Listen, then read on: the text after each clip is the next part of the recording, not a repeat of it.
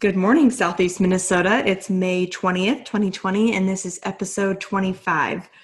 So, Josh, we had some much needed rain over the weekend, which I think that paired with some of this sunshine, hopefully later this week, is really going to allow these crops to take off in full bore. Just nice to really get around, make the rounds on some of our initial emergence assessments in both corn and beans, and then also just making the rounds on some of those frost calls that we'd mentioned last week on the call. But I think for starters, if you just wanted to give us a quick overview, what are you seeing as kind of those final assessments, especially in soybeans that were maybe hit with some of that frost? Yeah, I was out yesterday there a little bit and kind of on my final round of some stand establishment, or maybe more like frost issues, I guess I'll put it that way.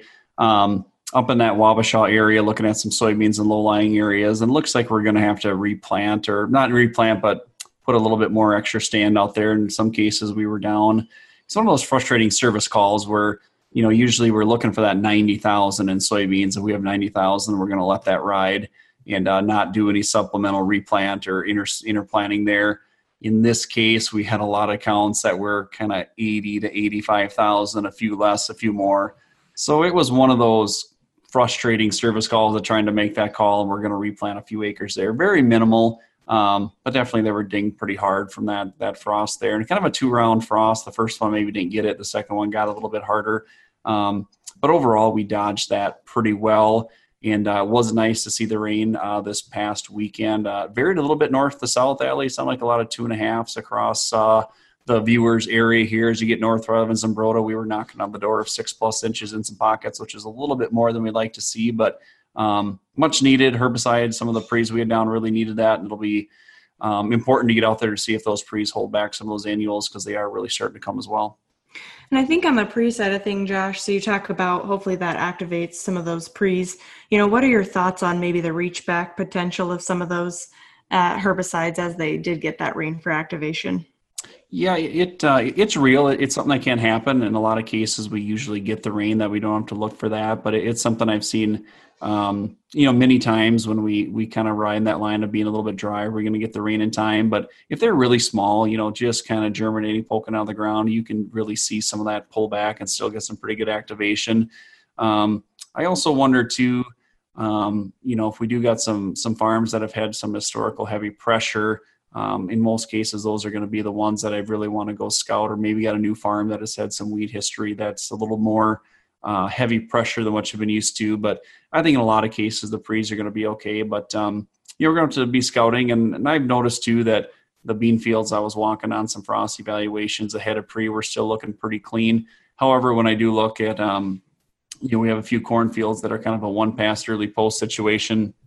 Boy, the annuals are really coming. So which is a good gauge that the pre is holding some of that early flush back, but it's really going to take probably till the middle to the latter part of this week to really get a good feel for how those pre's are holding up. But I think the rain came just in time personally, but going to need this week to get out and scout a little bit more to know for sure.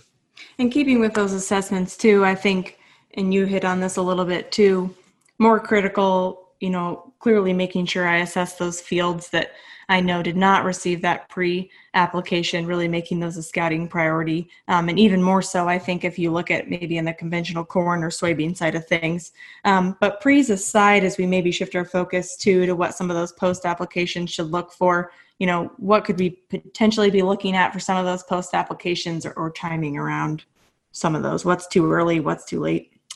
Yeah, on the soybean side of it, where we have a pre-down, like I said, we got to do a little scouting there to see if we need to make some changes. If we don't have a pre-down, going to want to be scouting intensively, because we do want to get those weeds before anything gets that 4-inch mark, which this time of year with this kind of moisture as we warm up, that can happen really, really fast. But, scouting for that is going to be important. And I think the corn pre-passes, in all reality, once we kind of dry up from this rain, the window starts to open up. You got a lot of flexibility with what we have for products on, some knockdown, and the residual there. I used to kind of err on the side. I always like to get going a little bit early. You can up your residual rates a little bit, and as you kind of go through your trips, you can maybe dial back the residual as the crop gets a little bit bigger. But once we kind of get out of this cycle of wetness and into after the Memorial weekend, a lot of our windows are going to start opening up, and I expect to see the sprayers kind of hitting the fields here again real soon. And then outside of it, we did hit quite a bit on weed control there, but other questions from the field that have been common as you made your rounds early this week. Yeah, I think obviously the frost thing's just wrapping up that. I still got even some corn calls where sometimes when corn gets frosted, it'll wrap up a little bit where it kind of looks like it's curled up, and is it going to grow out of that? I've had that question come up here a little bit over the weekend, concerned, hey, is it going to grow out of that? And in most cases now, as it warms up, it speeds up growth. It should push out of that and unfurl, but it always kind of catches some people's attention. And then, Allie, I think as we, maybe come out of the break a little bit, the unevenness in the corn is something that's come up quite a bit. And I think that's something we're going to want to spend a little bit more time on. That's probably been the biggest question here the first half of this week. And when we come back from the break, Allie and I will dive into that.